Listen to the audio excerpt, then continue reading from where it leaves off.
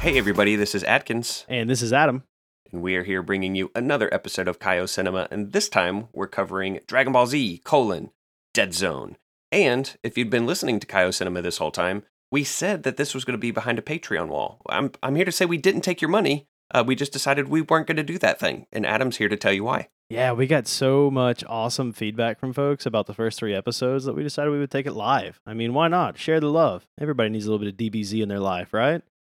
That's right, and we both have lucrative day jobs. We're semi-lucrative. I'm a pastor. We don't get paid a ton. It's like teachers. But we're fine not making money off of this. We're doing this for funsies, and we're happy that conversations take place around these things, and we want more of that. So we're gonna make this as public and accessible as possible to facilitate exactly that. Absolutely. We realized, if you've got something behind a paywall, less people can listen. Why do you want to do that? So we have got this public.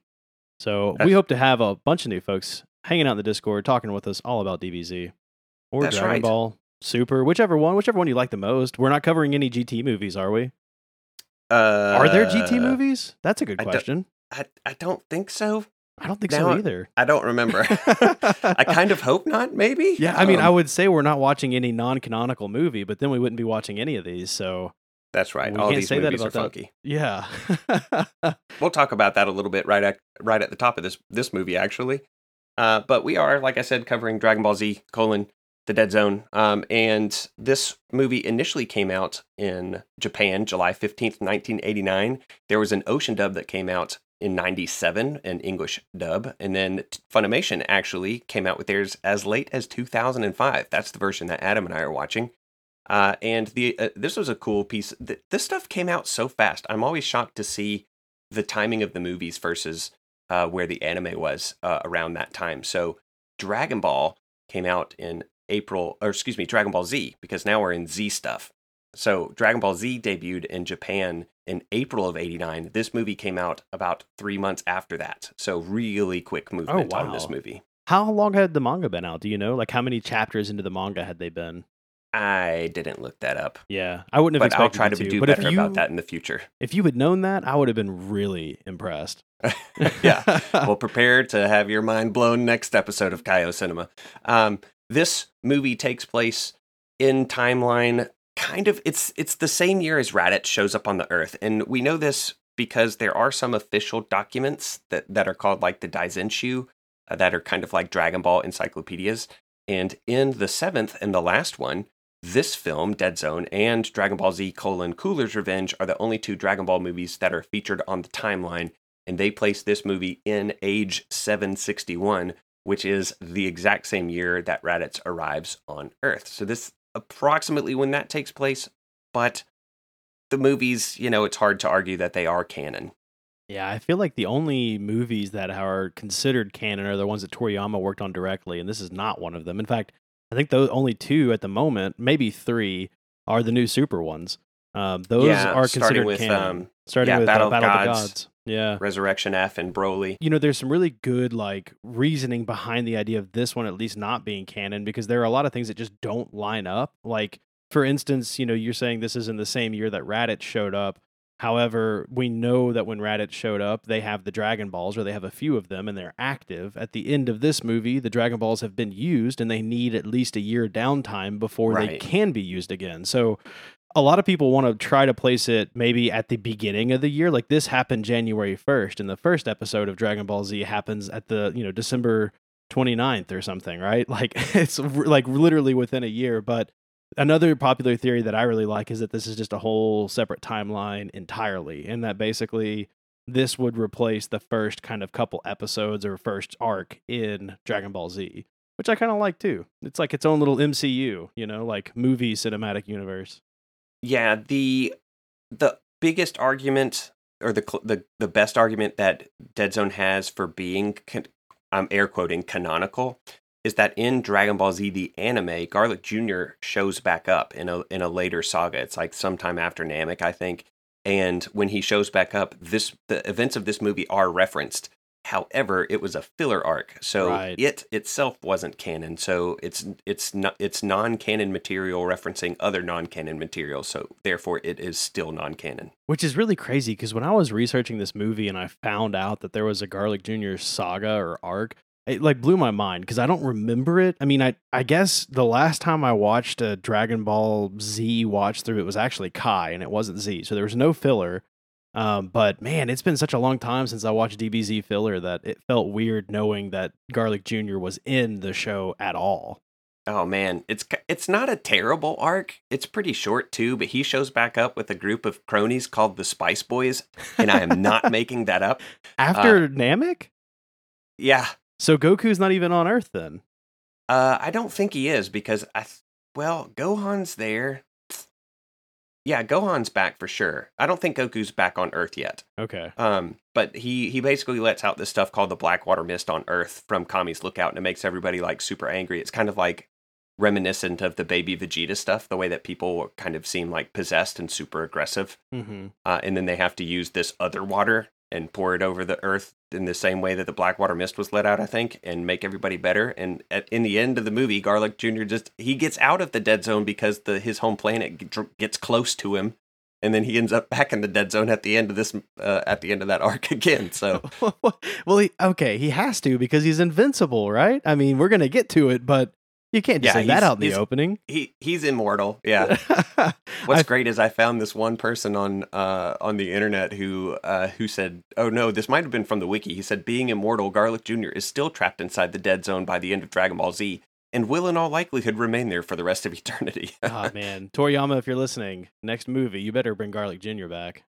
The re-return of Garlic Jr. The canonical return of Garlic Jr. or his first appearance, I guess.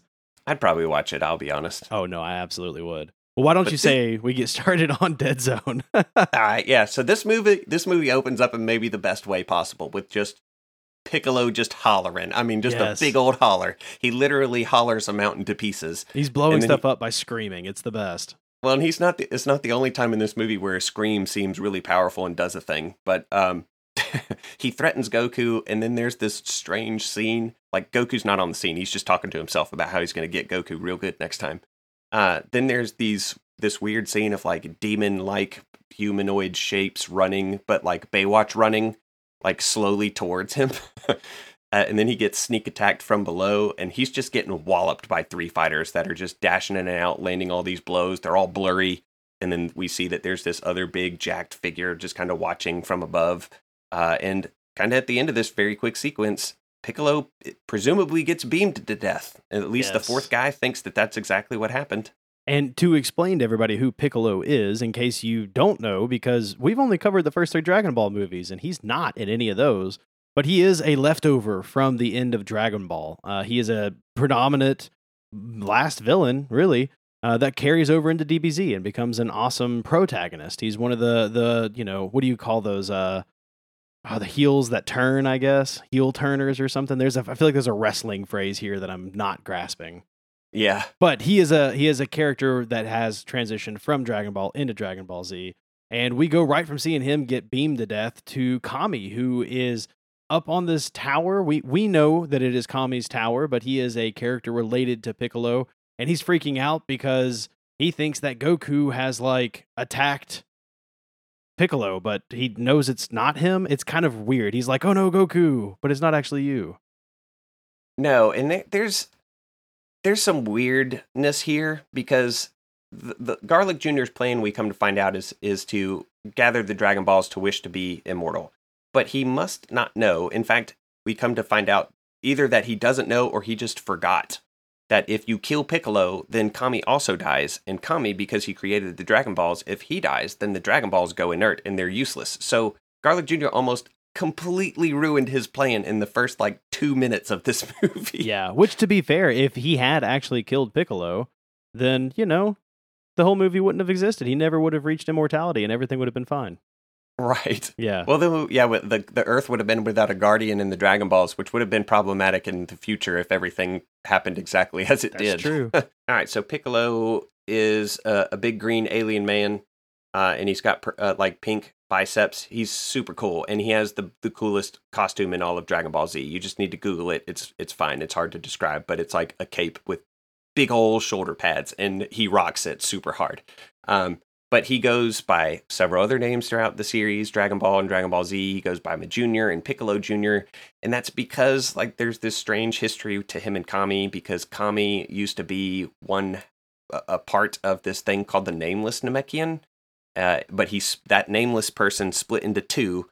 And those two people are Kami, this god and Kami is a title technically too, because it's like God. And then you also have the evil portion of him. So he split himself in two so that he could become Kami. And the evil bad part was King Piccolo. And King Piccolo at the end of Dragon Ball gets killed, near the end of Dragon Ball, gets killed by Goku. But right as he's dying, he spits out an egg. And that egg becomes Piccolo or Piccolo Jr. And it has all of King Piccolo's original memories. And so he's real not happy with Goku. And that's kind of where we pick up this particular relationship between these two. And Piccolo at the end, this Piccolo or Piccolo Jr. at the end of Dragon Ball had re-encountered Goku at like the last Tenkaichi Budokai, and they had a big falling out there too. So they've had multiple big falling outs.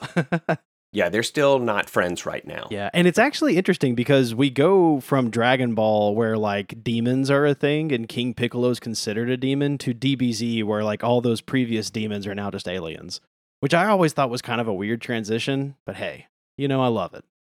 Well, we transition away from Piccolo's butt whooping to Gohan reading up on entomology in the woods, and Chi-Chi calls him in to eat, and Ox King is Chi-Chi's dad, who is bringing all these gifts for Gohan. And so there's this, you're seeing the Son family, the Son Goku family.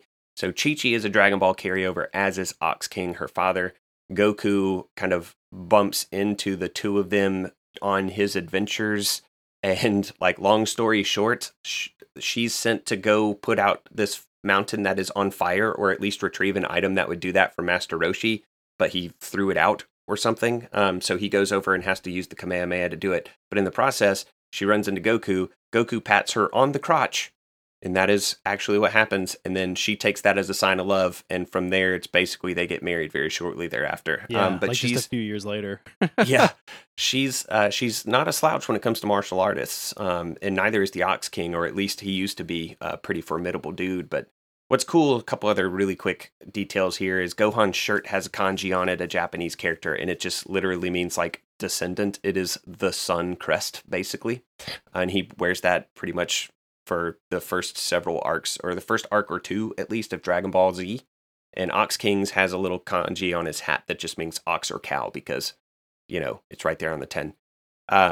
But he is, kind of walking up and not introducing himself, welcoming his grandson, and then his speech kind of trails off, and we pan up, and his face is clearly in pain. And this hooded figure had come up behind him and just knocked him out, basically, and declares that he's come for the Dragon Ball. Yeah, and there's more like hooded figures around, because we see one on top of the house, there's one exiting the house, and these are the same minions we saw that blew up Piccolo. And the one that exits the house, who I will later be introduced to him as Nikki, he reminds me of the Shinigami from One Note. Like he's shaped a lot like him, and he's also eating apples throughout the entire movie. So huge references there to a Shinigami, not necessarily One Note, obviously, since it came way later, but it's got to be a similar like inspiration, I would think.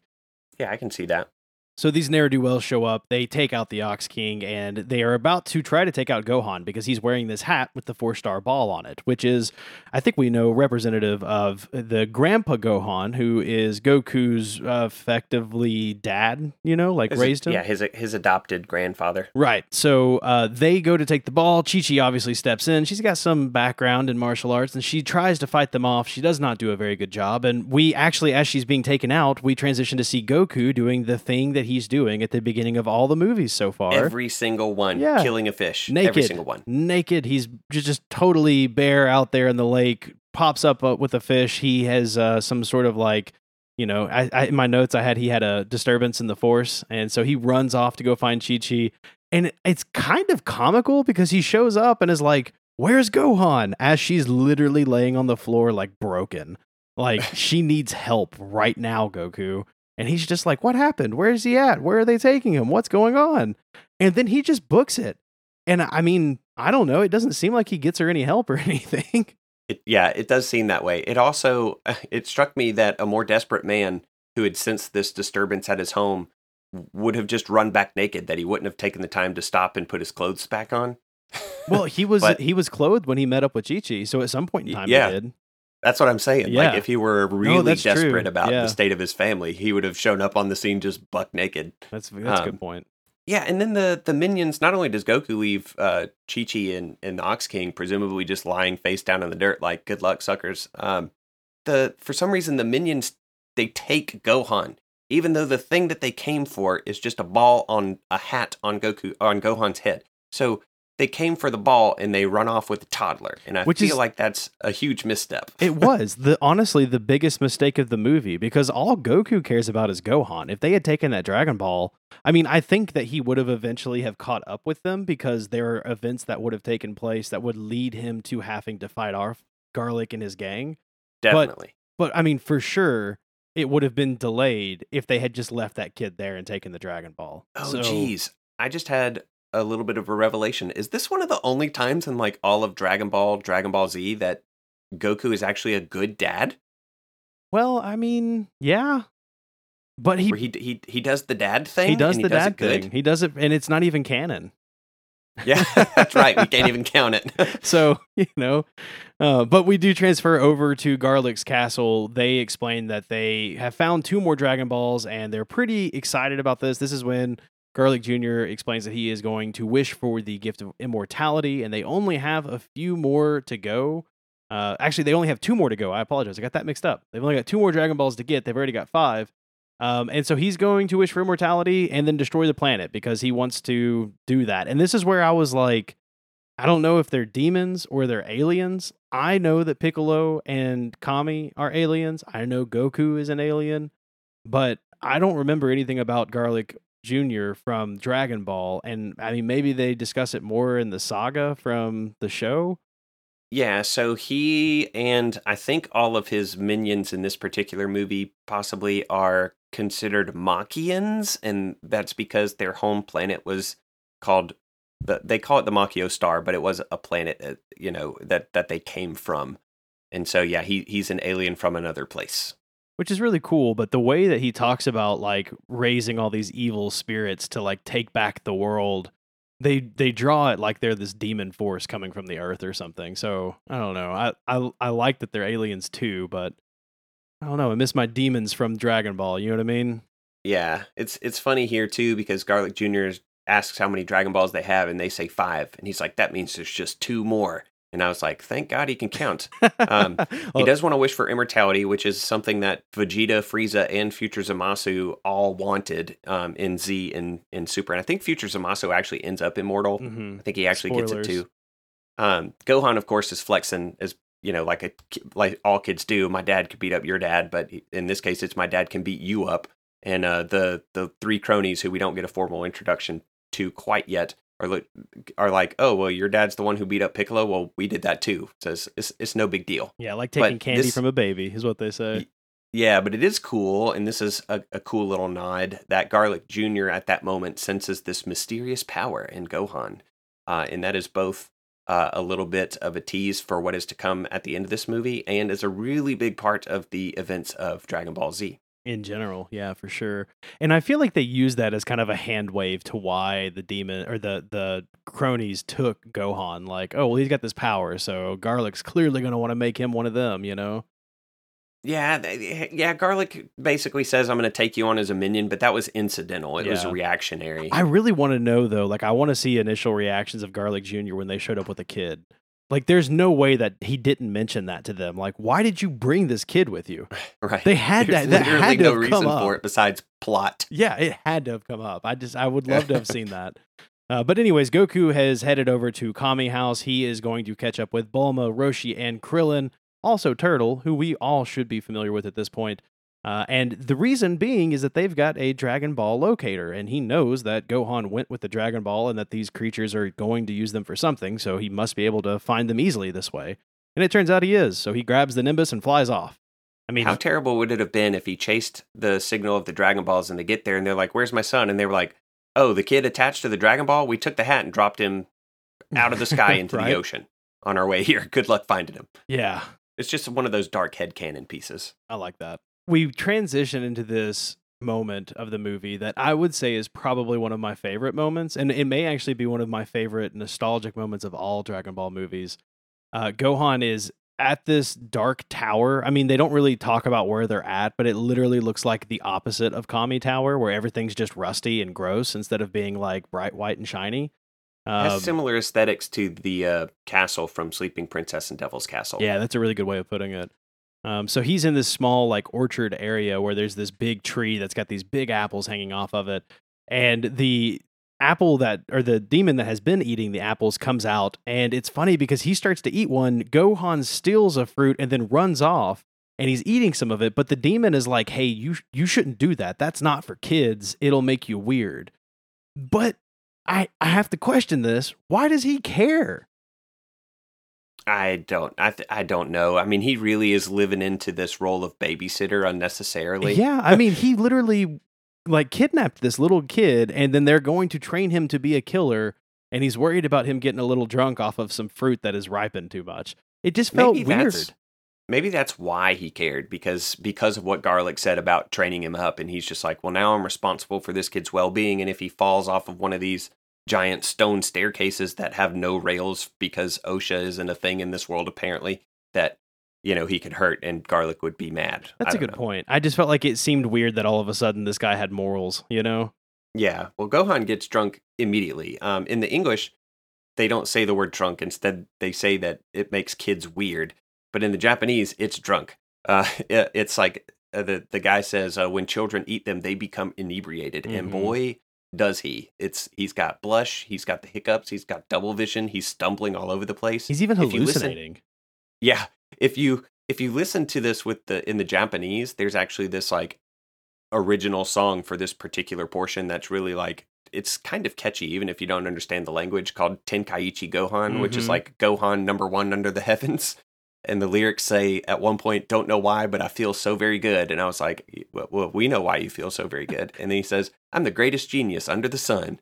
And he has visions of dinosaurs and rainbows and Muppets. And this goes on for like legitimately almost a minute and a half. And I just have in my notes that this is Gohan is tripping Dragon Balls, and that it reminded me of the movie Baby's Day Out.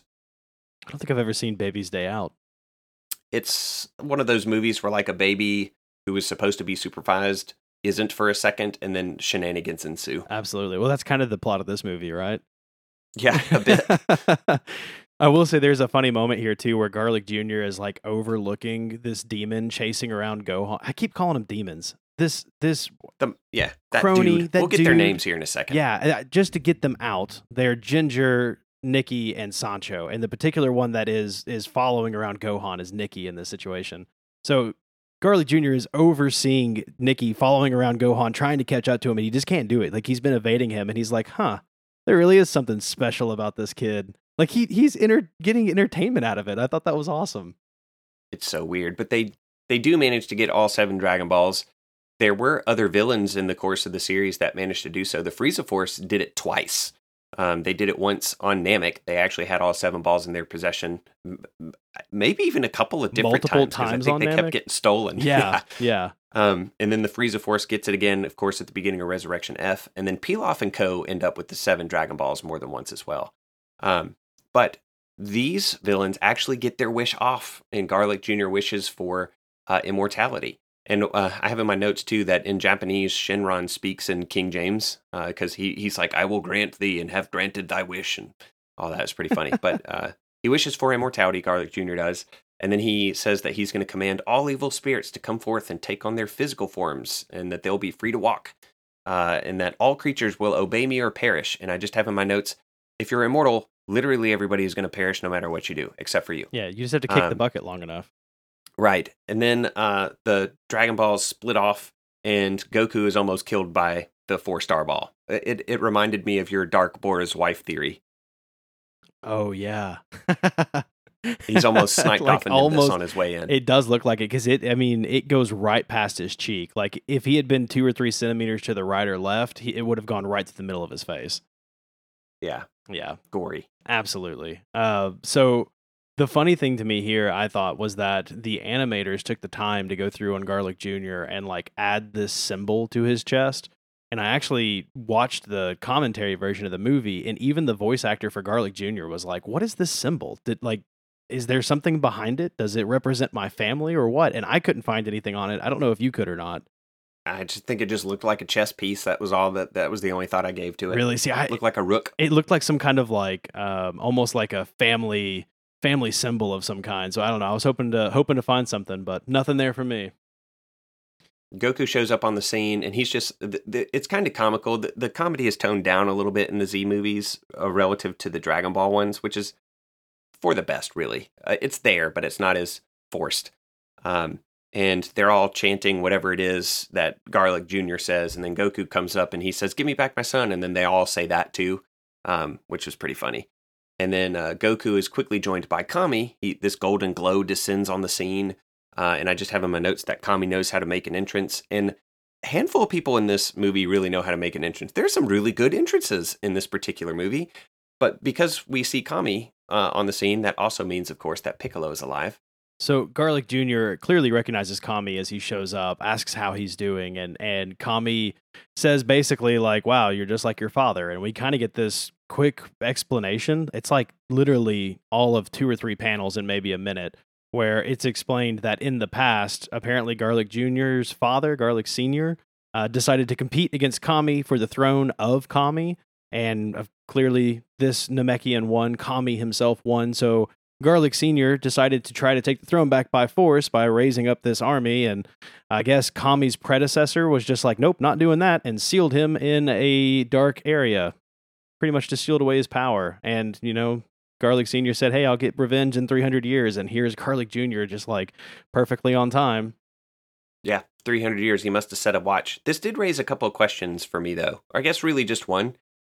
So when they're doing this animation history of Kami versus Garlic OG or Senior, the animation, number one, the history of the animation history looks a lot like it did at the beginning of Sleeping Princess and Devil's Castle. The aesthetic was similar, but it raised this question: is Garlic Jr. a small person version of his race, or is he just a child still? Because when you see Garlic in the history, he's depicted as like as tall as Kami is, and that was 300 years ago. So what's the deal with Garlic Jr.'s height? Was the question I had that was raised by this particular history. Well, and I think this also kind of like raises a few more questions, because it's never explicitly stated that Garlic Jr. is 300 years old.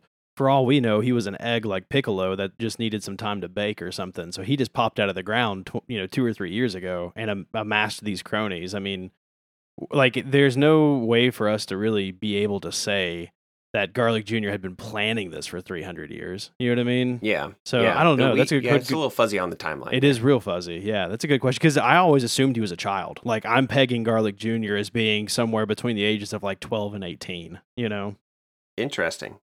I don't think I ever did that. I think I assumed that he was an adult, but then you see his dad as like a tall thing, and he's not. Something I had never considered until I watched this movie, and I don't know why I hadn't considered this, but the Dragon Balls have to have been used before we see them in Dragon Ball. Like, there is a story behind them. They have these legends. Someone had to have known about them and used them, but we would have no idea what for. What kind of mundane wishes do you think were done before Oolong wished for panties? I don't know. That's a good question. I've never really thought about. Yeah, I'd never thought about that before. But we know they had to have existed, because there's always apparently been a Kami. We know Kami had a predecessor, which I don't think I had really thought about before. And I don't know that that's actually DBZ canon. Okay, but only the Namekians can make Dragon Balls. So even if there was a Kami before Kami, if it wasn't a Namekian, then the Dragon Balls didn't exist before him. But Kami's been Kami for a long time. When we catch up to him. Yeah, like a really long time. So anyways, Garlic Jr. is obviously trying to reclaim this for his father. He's trying to take back over the world. He even kind of makes this funny quip where he's just like, "Well, old man, you should have given him the throne, because then I wouldn't have to kill you." Which it's a pretty good Garlic Jr. impression on your part. My throat's a little pinched. It's easy. But, it's funny because Goku's like, "I really don't care about any of this. Just give me back my son." Which I think is sort of endearing for Goku. Like you said, he's not exactly the best dad, but in this movie, he's really all about Gohan. Yeah, he makes a dash to go and get the kid, and the bad guys give chase, and I'm like, but why? Like, at least Nikki should have been like, no, guys. Trust me on this one. Just let him have that damn kid. Yeah, just right. let it go. Especially after But everything he just went through. Yeah. And they've But already we do got get what the they formal- wanted. You're totally right. Right. We do get formal introductions to Ginger, Nikki, and Sancho, and like I said, they're all Machians, and their naming convention is a little obvious if you look at garlic and ginger. They're named after spices. Mhm. So Sancho is a type of Japanese pepper. Nikki is cinnamon in Japanese. The guy who voices Ginger is Troy Baker, and he has a really big voice acting backlog. He's been Batman for a lot of things, Joker for a lot of things. He was Joel from The Last of Us video games. Oh, wow. That's cool. For Naruto, he was Yamato in Pain. Okay. And then he plays a couple of villains in future Dragon Ball Z movies that we'll get to. In fact, he's in the next one as well. Oh, that's awesome. And then the one who does Sancho only has this as his voice acting. This is his only voice acting credit. And then Doug Burks, who plays Nikki, this is his first. I can't recall if it was his only, but it was definitely his first one. So Sancho only has maybe one line in the entire movie. Outside of that, he's just screaming. How do you think they picked that guy? I don't know. Maybe they just were like, "You got a friend? Bring him in. That had to have been what We'll it make him was, shout." right? Yeah. The initial burst of action for the fighting is just a bit of chasing and grappling, which Goku is able to break free from really quickly. The three Machians that are in pursuit all say strange phrases: gingerbread, tutti frutti, and cheese in English. In Japanese, it's different, but maybe they're the same thing. I don't know. Henchmen swell up in size and presumably undergo a little bit of a power up, and then there's more Baywatch running before Goku's just swarmed by a flurry of blows. But he's managing them all three pretty well. I would Like think he's so. holding his own, even though they do manage to get a punch in. He seems to have fared better than Piccolo, but at the same time, he knew that his attackers were there attacking him. Like Piccolo had a sneak attack. Absolutely, yeah. We transition back over to Kami and Garlic, who is they're just continuing to fight. Like it doesn't seem like Kami actually believes that Garlic Jr. got a wish off, which seems weird because we know that like half the world turns dark when the dragon is summoned. So, and with him having an innate connection to the dragon, I feel like he would be able to know when it was summoned, but I guess not. So obviously Garlic is like, you fool. But we transition back over to Goku, who is back in action. He's taken on all three, and he is actually, like you said, doing a really good job. But two of them are able to kind of get him pinned down and shoot a ki blast at him. And as he's about to try to block it, we get our first introduction of Krillin in the movie outside of when he just showed up at the very beginning for a brief second. He intercepts that attack, and he's here to help. He's like really, really awesome. Just shows up in this great moment, and he's right there ready to take down some of these Machians. But as he's about to, another person shows up, Piccolo, right in the nick of time. Like right back to back. They just all show up. It's like just perfectly lined up. There's such good intros too. Like entrances by Krillin and Piccolo here are top shelf. Yeah. Although, like I did wonder what kind of danger Goku was really in if Krillin can swat away those beams. And then Piccolo has such freaking swagger when he rolls up on this scene. Oh, when I was a it's kid, awesome. Piccolo was my favorite character until the Majin Vegeta stuff kicked off. Really? And then Vegeta was it. Yeah. Piccolo was freaking dope. Yeah. And he rules this movie as far as just like presence. Essence, and yeah. Yes, Yeah. he's so cool. It's so funny too, because when he shows up, I assume he's kicked down a door. Like he hasn't, but the way that he's standing at the top of the stairwell is just like he kicked down 2 double doors and was like, I'm here to kick ass and take names. And he even tells Goku, like, settle down. I'm not here for you. I got something to settle with them. Yeah. Krillin runs off to be closer to Goku because he still perceives Piccolo as an enemy. And then this is where Krillin gets pissed on by Gohan. And he stands there just taking this golden shower for way too long. It's like 10 seconds. And of some of it, there's some like Foley work of him gargling it a bit. So it gets like all up in his mouth. It went on for far too long, but that doesn't make it any less funny. It was kind of funny. So now Goku knows where Gohan is. He's about to send Krillin in that direction, but we catch back up with Garlic Jr. and Kami, who have begun their battle. Kami uses I-beams, and Garlic Jr. gives us the equivalent of just barely outrunning a stream of bullets before headbutting Kami in the gut, and then blasting him into a pillar with a small beam, and then just pounding him into it with his fists.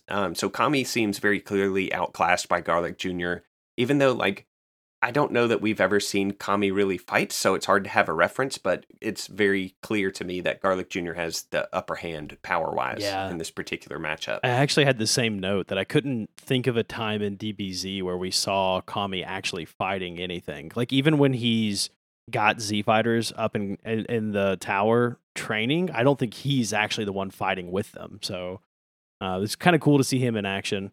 But we transition back over to Piccolo fighting Sancho, and it's amazing. Like Piccolo's just wrecking him. I mean, there's no question about it. We see Krillin start to grab Gohan and run off, so that way he's got him protected. And then basically Garlic comes back in, takes Kami down, and I mean, we do see them kind of fighting in and out. There's a lot of transition back and forth here. But a large portion of this scene is also where Goku picks back up the fight, and he is pretty easily able to take out Nikki and Ginger now that Sancho's not also there. So it's pretty cool because this whole scene is like a weapons fighting scene where Goku's using the power pole and Nikki and Ginger both have these really cool like demonic looking swords.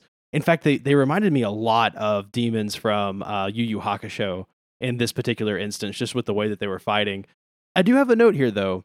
So Goku's using the power pole, which he shouldn't be using because he gets rid of it in Dragon Ball. And I think he uses it for the first couple of movies that are DBZ movies. But that power pole is actually what connects Korin's tower to Kami's tower. So he doesn't have it even in the second half of Dragon Ball. What do you mean he gets rid of it? You remember, I haven't seen the end of Dragon Ball, so I didn't know that he got rid of it. What does he do? So there is a moment in Dragon Ball where it's decided that Goku needs to go meet with Kami.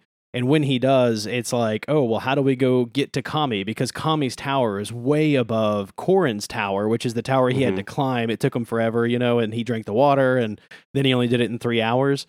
Well, we know, canonically speaking, the Nimbus Cloud can't fly up there, which it gets addressed later because we've definitely seen Nimbus Cloud up there in DBZ. But in Dragon Ball, it couldn't. So in order to climb up to Kami's tower, he takes the power pole, which connects Korin's tower to the bottom of Kami's tower. So anytime you've ever seen DBZ images where like Kami's tower is floating above the clouds and there's like a small pole connecting it down to Korin's tower, that's the power pole, which is why it can extend. The whole point behind it extending is that someone like Goku would come along, connect the two, and he is a person of pure heart. He can go and speak with Kami and things like that. Cool. Well, yeah, look at that. I learned stuff. There's a whole lore behind the power pole that's really cool. That's awesome. I do have a couple of notes about the events that you just covered too. One of them, Garlic Jr. is holding Kami by the front of his shirt over this ledge, and then Kami has this like literal glow up where he turns gold again and like bursts out of Garlic Jr.'s grasp. Yeah. And I just have in my note, apparently that move gives Garlic Jr. pink eye because like he looks back up and his eyes are all pink. It was like a strange strained or thing. Red or something. Yeah. And then you had said that Ginger and Nikki flex these swords out of their body, which is pretty cool. And Goku does a great job of dodging and blocking with this power pole and its scabbard, mostly because his hair does get cut. And I have in my notes that I would have loved to have seen that visual continuity for the rest of this movie because it's not like a couple of hairs get cut off. It's like one of his chunks of hair is gone. It's like his whole right side. Yeah, but he does, man. He claps Nikki and Ginger pretty hard, ends up finishing them off with a Kamehameha. I think this was a note that I took from the commentary as well, that he reduced them to sketch, which is a really funny idea, because that is a visual gag that we see a lot in Dragon Ball. If somebody gets caught up in a beam and it kills them, they do kind of dissolve into this weird sketchy mass in the light, which is, maybe he said that or maybe I thought it. I can't remember. No, that does sounds familiar because I watched the commentary too, and I think that's also what he said. All right. Well, Kami at this point has a real dumb idea to use self-destruct on the immortal guy. I know. I thought this was so stupid. I'm like, it not that they've given us a reason to think Kami's dumb, but he literally just told you he was immortal. Why would you even bother? Yeah, but he does kind of give up on that idea. But Piccolo shows up on the scene, and this is so good because Garlic Jr. says something like, "You'll die and I'll still be here." And then Piccolo says, "When I get through with you, Garlic, you'll wish you were dead. Yeah. You'll be completely helpless. Just try to imagine how it would feel to live on forever with the ability to do nothing with your power, an eternity where there's nothing but you." Piccolo is gangster in this movie, and I love him. Yeah, the person that did or was part of the commentary was the voice for Garlic Jr., and he kept referring to Piccolo as like a Western scene every time he shows up. And I had never considered it that way, but it's a good way of putting it. Like there are some serious Western vibes, like when Piccolo's just standing there, wind blowing, like doo-doo-doo-doo. Oh man, I have this note too that in the Japanese, Piccolo just says, "I'll give you a taste of hell." Oh, that's awesome. That's so It cool. is dope. Well, Goku shows Man, up. Japanese can get away with so much more than we can, apparently. Oh, absolutely, yeah. Well, Goku shows up right next to Piccolo, and he is telling Krillin, like, hey, get Gohan out of here. We're going to take these guys on. I mean, they mean business. And Garlic Jr. realizes this too, because he powers up. He gets huge. And I say huge for his standards. Like, he's just kind of big for theirs. Like, he might be the same size as his dad at one point in time. But, you know. He's massive compared to Goku and Piccolo. He like ends up with their heds in his hand just straight. But it's not consistent, because when he first powers up, he's standing right in front of them and he's like a head taller than them. And then like 3, 4, or 5 minutes later, he's got their hands in his palms and he's like 4 times bigger. And then he shrinks back down later. So I'm convinced that his size is just like varying all over. He does not have good control of that. Well, here's what I wrote about his size. I said he powers up and he becomes massive. His shirt can't take the expansion, but thank God his pants can. That's awesome. Because his shirt just explodes off of him, but he keeps his pants on. Man, that's awesome. He immediately rushes past and between Goku and Piccolo and delivers elbows to their backs on his way past, which is a move that I'm pretty confident Raditz does in the actual anime. He shoots a beam at Goku or Kami. It's hard to tell because they're both lying on the floor next to one another. But Goku wisely slings Kami out of the way because if Kami dies, then he also loses his fighting partner and the god of the earth. So and the Dragon Balls? Like good call, Goku. So Garlic just starts tanking blows from Piccolo and Goku with a smile on his face. Like he seems to be outclassing them right here. He takes a point, or he gives a point blank range beam that does a ton of damage to all the building, sends Goku and Piccolo flying. Krillin gets KO'd by this giant stone beam as these buildings are falling down around them. And he drops Gohan, who's still drunk, and Gohan just slides down into this pit and gets covered up with rubble, and that becomes relevant here in just a minute. Yeah, then Garlic Jr. comes out of nowhere, grabbing Goku by the throat, Piccolo by the head, and he's running them through all these columns and then through the wall and like throws them into the courtyard, which this is the scene I'm talking about where he's like definitely huge compared to them. Yes. But then when they're in the courtyard, he seems like he's relative kind of to them. But he's standing at a good distance at this point. That's true. So maybe it's a perspective thing. That's true. But both fighters are standing there. They decide that they're going to take this seriously now, so they drop all their weighted gear, which is definitely something that happens when they fight Raditz. Piccolo drops like his headgear and his shoulder gear. Goku takes off like his shoes and his gi.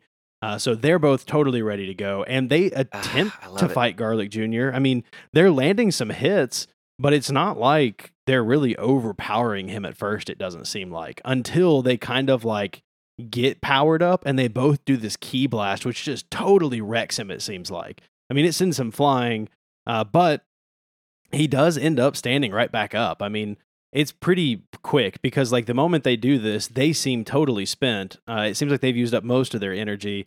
And Goku's like, hey, we've won. Even Kami comes out and congratulates them. But Piccolo is kind of not super feeling it. Like he turns around and starts to fight Goku. And then right as they begin, Garlic Jr. pops up out of the ground and is like, you've not killed me yet. I mean, this really doesn't last long. No, he's not down. He's buried in the rubble long enough for Piccolo to be like, all right, now it's me and you, and for there to be a little Western like standoff between the two. I was waiting for like a tumbleweed to blow on through the scene as they stood there motionless, just doing a good old Dragon Ball stare at one another, which is another feature of this show. Man, do we need to start incorporating stare minutes? Stare offs, maybe. Yeah, I'll think about it. Probably not, but I'll think about it. But yeah. Garlic Jr. breaks up out of the rubble, and he immediately starts opening a portal to what is called the Dead Zone, and it's just this giant black hole-like thing. It starts sucking everything in around it, buildings and etc. He says that not even light can escape it, so, black hole and stuff. And people, of course, are not immune to being sucked in, so they begin making their way towards this opening. Goku actually snags Piccolo, and gets him onto a beam. Krillin is being dragged unconscious for a while until he awakens just in time to grab a pillar by himself. And he does it in this hilarious way where he kind of like swims towards a pillar, like Yeah. in the air. Can they The fly anime, at this point yet? no, none of Okay. them can I didn't fly think so yet. because Goku took the Nimbus, but Yeah. So Goku or Garlic Jr. calls it the dead zone. He's making this big production of it, and everyone's barely hanging on. Goku ends up like there's this great animation of him being sucked towards the dead zone through several pillars, and like every time he hits one, it's like a single frame transition into another really awkward and painful looking pose. yeah, yep. It's glorious. Piccolo even sends a key blast at Garlic, trying to like either stop him or send him in himself, and he starts to get sucked in, catches onto another column. But this key blast doesn't phase Garlic at all. Like Garlic has started this, and he's not stopping it. Everything's getting sucked into the dead zone, including Earth. And he even says, like, "All right, I'm trapping everyone in here, just like you trapped my father, stuck in darkness for eternity." And at this point, the gang is barely hanging on. Like everyone is getting pretty loose. Gohan pops back up out of the rubble, and he's crying. He flies off. He's. I say he flies. He doesn't fly off, but he comes up out of this rubble pretty pissed off. Like his eyes are completely white. And this is a recurring theme for Gohan in some of the earlier Dragon Ball Z stuff, where he gets super mad, powers up, and he has this huge power spike. His eyes go white, and he seems like he can't control it. And it's pretty nuts because Garlic is realizing he's powering up, and so he starts to shoot a ki blast at Gohan, but Gohan's like screaming and powering up, and it's kind of funky because they make it seem like he just screams really loud, and this causes Garlic Jr. to kind of like lose his grip and get flown or thrown into the dead zone. But it also almost feels like he shot a ki blast at him. Like there's a part of me that goes, that wasn't just a scream. Yeah, I think the way that I remember it being depicted in the movie is that it does seem like it is primarily like this weird concussive vocal from Gohan that boops Garlic Jr. into the dead zone. But I also think that it shows almost like this orb of light emitting and expanding from Gohan that might be the thing that boops him into the dead zone. Absolutely. I have in my notes too that I just have Garlic Jr. is about to get a handful of that mysterious power he was so enamored by earlier. Yeah. It's pretty great. Anytime peoples go all white in Dragon Ball Z, somebody's going to die. Someone's getting hurt. It's trouble. Yeah. Yeah. Well, it's funny though, because like as he's flying into the dead zone, he's like, "I've not been beaten. I'm immortal." I mean, Which is true, but that's why this dead zone thing is really going to suck for Yeah. you. And it's strange because as he goes into it, the dead zone collapses and he's sealed up in it. So it's kind of like it was a concentration spell, and like getting booped caused him to break his concentration. Either that, or if for some dumb reason, if the caster of the dead zone ends up inside of it, that it automatically closes itself as almost like a fail-safe. well, I think it's like a paradox sure. or something. I mean, it's the whole animation's kind of strange because as it closes, the sky like cracks and everything falls, Shatters. literally shatters like glass. And then there's a scene at the end where we can see into it at the bottom of an ocean. It's kind of weird, but It kind of reminded me of the Phantom Zone stuff from Superman 2. That's a good way of thinking of it. The reason that I feel like it's got to be some kind of a paradox is because Kami explains that Garlic Jr. fell into his own dead zone, as if this was an instance he created by himself of his own power, and the fact that he's in it, he's no longer able to give it what it needs. It's absorbing him, it's absorbed the power, therefore there's no more fuel, basically. Oh, gotcha. That's the way I Yeah, understood that. It is his move, Right. Like all of the wikis say that this is something that he created, that he's designed this particular move, and like with a lot of other beam attacks, his power level spikes when he's doing this thing, which might explain why that beam that Piccolo shot at him earlier, it literally just pinged off of him, like ricocheted off, no problem. Garlic Jr. didn't even flinch because his power had spiked. I think. But it I think seems that's the explanation. it seems so weird to me. Like I don't like that only because this isn't a beam attack. It feels like he opened a portal to some other like plane or dimension. Like I get he may have needed to power up, I suppose, to fuel this portal, but I don't see it as like a beam attack or even an attack. It was like just a thing he could or should have been able to do whenever. You know what I mean? Yeah, I understand that. What's interesting is while I was poking around on the internet, that some other Dragon Ball Z games actually have the dead zone as a move that your character can perform, and in some cases it is depicted as a thing that you fire at somebody. Oh, really? That can miss and has effects when it hits, like trapping them in a dimension and some other things. So I'm not saying that that's any counter argument to what you're saying, because what you're saying makes all the sense. But I do think that it was, if you think about it in that vein of a concentration spell, or kind of like Goku charging up the spirit bomb, like there's a lot of effort that goes into that. Yeah, no, that makes a lot of sense. Like, there's got to be a lot of energy poured into something like this, and that energy's got to come from somewhere. So, what I mean? Plus, he was rooted, man. Like, he wasn't budging. No, he and wasn't. it's safe to say that obviously he's not immune to the suction of that thing. So when everybody else, literally everybody else except for Gohan, but even he stumbles a he little was bit resisting initially. it. He was hardcore resisting this pull, like almost a gravitational pull for sure. Right. And Garlic was just not moving. No, but it's his spell, so I mean, I guess that kind of makes sense. But I don't know. He did get pulled into it later, so maybe not. Right. But hey, we're getting nitpicky, I think. Yeah. Well, that's what we're here for. That's what we're here to do a little bit. Krillin asked what happened to Garlic Jr., to which I just have in my notes. Were you not watching, pal? He was holding on. He couldn't watch. He was watching his. He's a small man. He was watching his knuckles turn white. That's what he was doing. Yeah.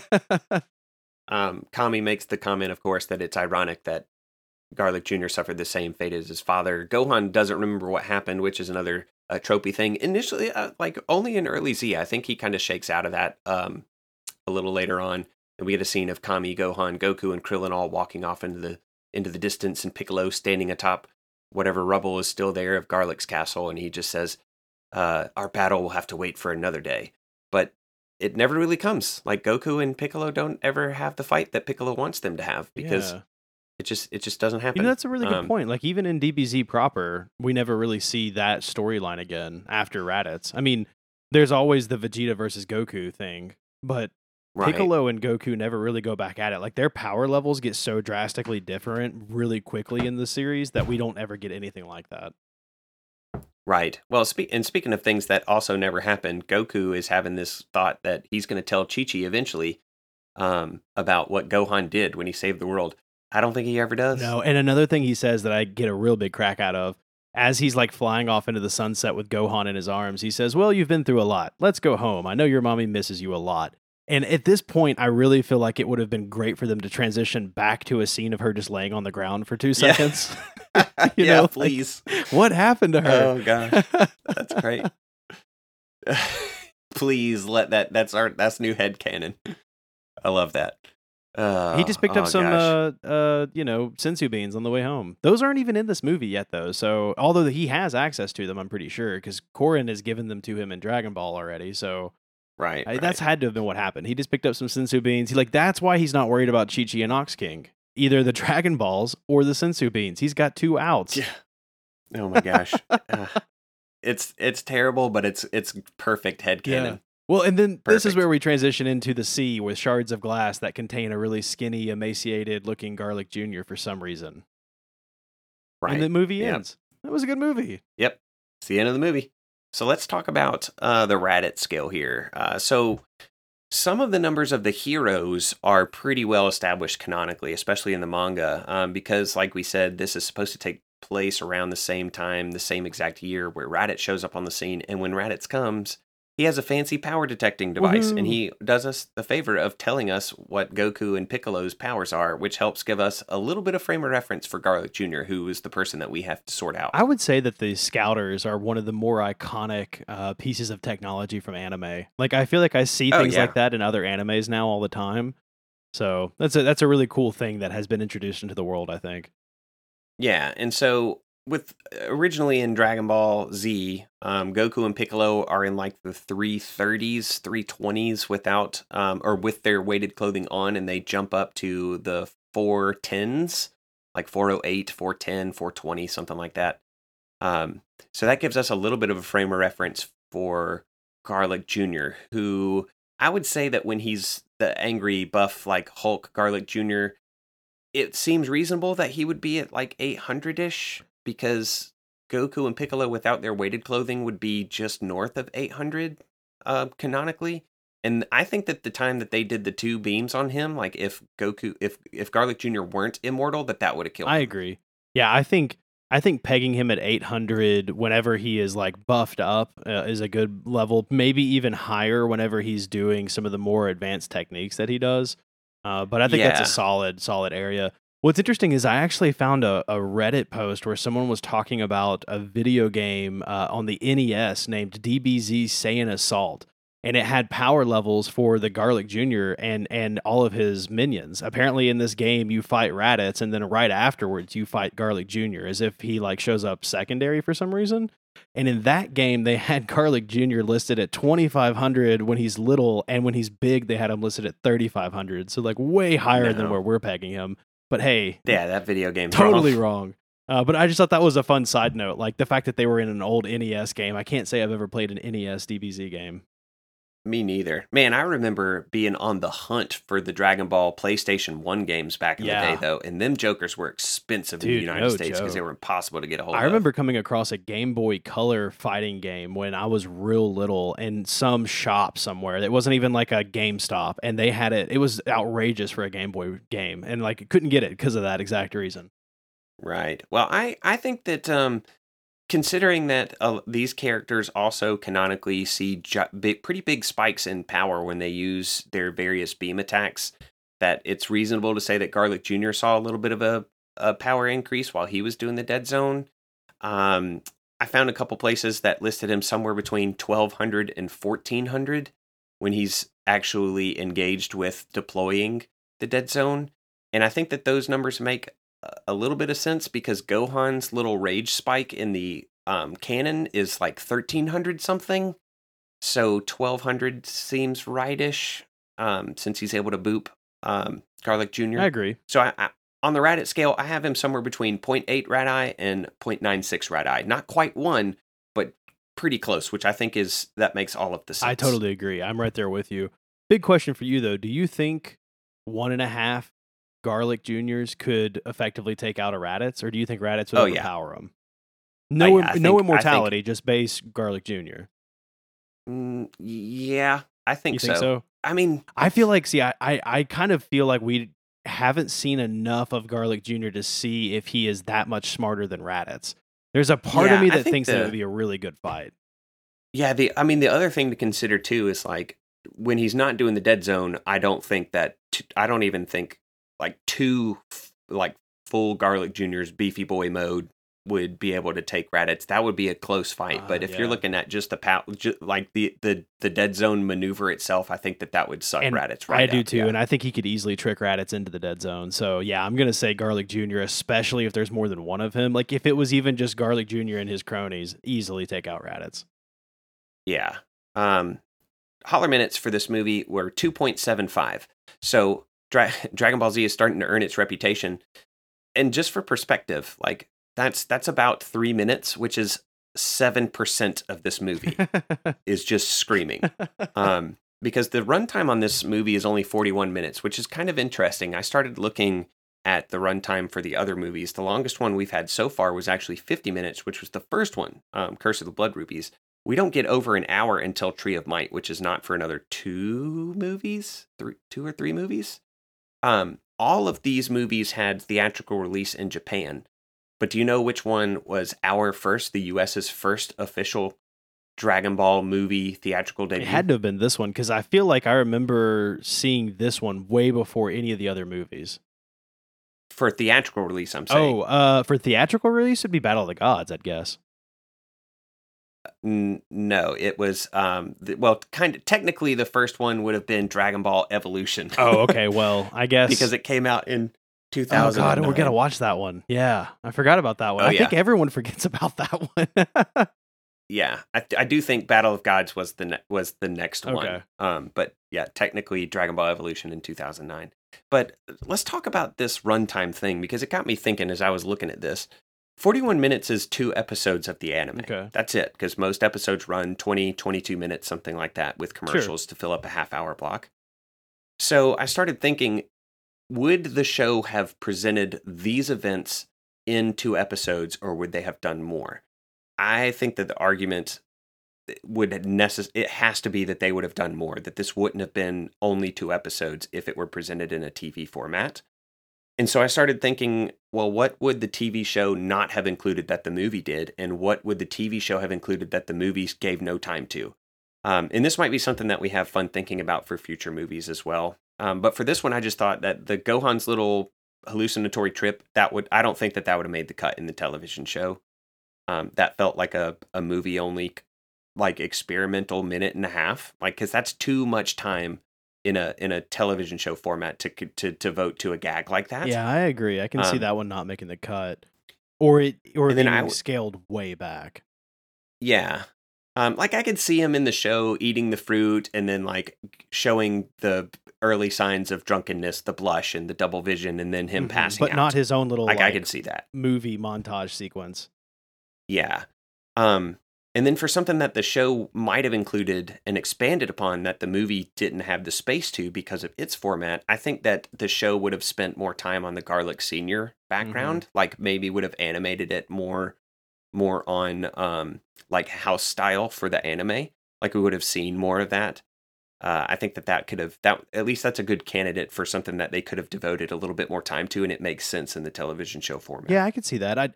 I'm willing to bet that if this had been in the TV show, they probably would have done more with the Ox King and Chi-Chi in the beginning. You would have seen someone come to and take care of them, or them getting taken care of, instead of it just being like, well, guess we'll die, you know? So just leave yeah, like, I feel like there would definitely be a little bit more there, and I'm sure that somehow Bulma would have ended up at the freaking Garlic Jr.'s tower. Like, no way she's not there, because Bulma's involved in everything. Yeah, there'd probably be a little bit. I don't know. They Yamcha said, wasn't even at Kami House, but I bet he would have been there in the television well, yeah, show. because he's a bum. He doesn't have anywhere else to live. Well, just because Bulma's there There's is what that I would too. say. There's that too. Like, I was actually shocked that he wasn't on the scene because Bulma was there, Well- and this is like during the time where they're definitely. No, this Well, is the time when wait. they're not together. I'm pretty sure, because Yeah, they're fighting at the they're beginning. fighting of at the Z. beginning of Z. So I don't That's think right. that they would have been together. It wouldn't make sense for Yamcha to have been there. Although I would love to have seen Yamcha get ruled or owned by Ginger, Sancho, and Nikki. That would have been fun. Man, he catches enough from literally everything. You're not wrong. Like, he gets bodied by the Cybermen. He gets beat up by some of the. Wait, is he at the Cell Junior thing? Now I don't. Yeah, Was he? Cell Jr. definitely takes on Yamcha. I mean, I think there's even a Okay. scene where Yamcha's like, I shouldn't even be here, man. That makes sense. Yamcha becomes self-aware. Yeah, no, he totally does, like, really quickly. But I now that I'm thinking about it, I wonder if we ought to start like a Krillin gets owned count as well, just from the movie perspective. Because even in this movie, Krillin does get owned a couple times. Like, he gets peed on by Gohan, and then he gets knocked out by a rock. So there's at least two. Yeah, I mean, he throws the two beams, and that's the entirety of his fighting. Yeah. So, yeah, I don't know. We'll see how often, how much, how frequently it comes up, because these movies scale really fast. Oh yeah. And so, Krillin isn't able to keep up. Well, and the very long. timeline for the movies are kind of weird to touch on that real quick, because the next few movies feel like they could all be within really a couple of years, like, or even a couple months, but the events in DBZ are like spread out more than that. So it feels Right. kind of weird, because in the movies you go from like, oh, these four take place in 3 months, and then these four 10 years later. So Yeah, man, these movies are bonkers. A lot, maybe most anime movies are. If you try to fit them neatly into the actual shows. I'm curious, are there any that you think have done movies well? Like, in audience as well, if you think there's an anime movie that fit into the canon really well, like, tweet at us, or, let us know. I'm curious what you think. Yeah, see, I initially thought, before I had the questions about what the movie and the show would do differently, I thought that starting with Battle of Gods and Resurrection F, that those were treated, majorly as canon. Yeah. Like, definitely, if you watch the anime, things are different. But again, that could be kind of hand waved away by this discussion about the limitations of a show versus the limitations of a movie. Broly might be the new one, Dragon Ball Super Broly. I do think that one has the potential to be an actual canon movie. They haven't done anything with it yet. Yeah, they've mentioned it in the manga, so it's canon, but it's not been covered in the manga. It's just been mentioned too. Yeah. So compared to the earlier Broly movies that aren't canon, period, and they don't even really fit into a timeline well at all. No, I mean, they're given some fan service in Super with Kefla, or not Kefla, with Kale. Yeah. But that's it. yeah. So anyway, let's rate this movie, and then we'll talk about the other then ones when we'll- we get there. yeah. We'll save Yeah. those discussions for their appropriate time and space. So 1 to 7. What did you think, Adkins? So I found this quote, and I know you did too because we discussed it beforehand. I think it was on the wiki, where the Anime News Network is reported as having graded this movie overall as a C+, and it says that the movie's action is choreographed very well, but the plot is thrown together and is basically just an excuse for fighting, which is like, okay, fair, accurate, right? But at the same time, you could put that exact verbatim review on the cover of any Dragon Ball Z movie, and I would still buy it and watch it because that's what I'm here for. And that would still be an accurate review of the movie too. So, I mean, but that's the point. That's the point of these movies. Like, that's what I think DBZ has such a huge following because of this thing exactly. So, I mean, shoot, I'm not going to take Anime News Network for cereal now. That's for sure. I mean, they're not wrong. No, they're not. But it's not a knock on the movie. I thought the movie was fine. In fact, I am going to give this 5.5 stars. Nice. I'm going to give this 6 stars. This is one of my favorites. Ooh. This is a heavy hitter for me. And I know that some of that may be veiled with nostalgia, that extra 0.5, because if it wasn't for the fact that this was my first Dragon Ball Z movie, I would probably give it a 5.5 too. But I love it. Like, it's action-packed. We've got cool characters. We've got a semi-interesting plot. Like, there's a bit of peril involved, even if it wasn't necessary. It's fun. It's a cool movie. And they can do a lot with it because the villain kind of just goes away. You know what I mean? Like, in fact, one of the things I found online, and I'm fairly certain this is an accurate statement, this is the only DBZ movie where they take a villain and make filler for him. Like, none of the other movies really come into the show at all. Correct. Yeah. Until Broly again, but kind of. It's different. Yeah. Yeah. Yeah, I would say that Dead Zone is really well paced. It opens with one big old holler and an ass whooping, and I don't know what there's not to love about that. Well, really. the animation for the fighting is done really well too. Like, as far as a fighting movie goes, it looks great. This is a great movie. Yeah, I would say that you do lose a lot of that Dragon Ball sense of adventure, and I'd say that the majority of the humor from the Dragon Ball stuff is gone. It's there some. And this is going to be largely true of most of what's to come for us, if I recall correctly. The tone from Dragon Ball to Dragon Ball Z was that exact thing. We go from big adventures to big fights. Right. And it's been so long since I've seen the majority of the Dragon Ball Z movies, but I feel like this one's going to stay towards the top relative to the others. So I'm going to guess that I'll definitely rank 5 or 6 movies higher than this one. But we're covering 30 or more of these things, counting like the foreign treatments and OVAs and specials. So top 10 feels pretty fine. Yeah, this one will definitely be in my top 10. I think there will be others that I rate higher, but this one holds a special place in my heart always. Well, next time on Kaio-Cinema, we are going to be watching Dragon Ball Z: The World's Strongest. And just as a reminder, I don't actually know if we've said this on Kaio-Cinema, but Adam and I are going on a short 2-week break just because our day jobs have ramped up in some ways that we find it hard to find the time to record and edit. So the next episode of Kaio-Cinema is not going to go live until November 15th. And if you're listening to the Almighty podcast, we are also taking, of course, that same 2-week break, but you will get an episode of that a week earlier than that on November 8th. Yes. So you've got some extra time to hunt down The World's Strongest, watch it, and then join us for the discussion. And to be fair, if this is your first time checking in with Kaio-Cinema and you've never heard of Almighty Podcast, go check it out. We cover My Hero Academia and My Hero Vigilantes. We're like almost, by the time this releases, we'll be almost 90 episodes through. That's crazy. It's mind-boggling. But we're enjoying it all, and we invite you to as much of it as you can stand. And we also have Twitter accounts for the Almighty Pod, and we have a Discord channel that if you find yourself on our Twitter, there's a pinned tweet that I believe has a link to the Discord, and you can hop in and have conversations with us about really any anime that you want, because that's what we do all day long. But it's been great. It's been a lot of fun. We will see everyone in a few weeks. See you guys.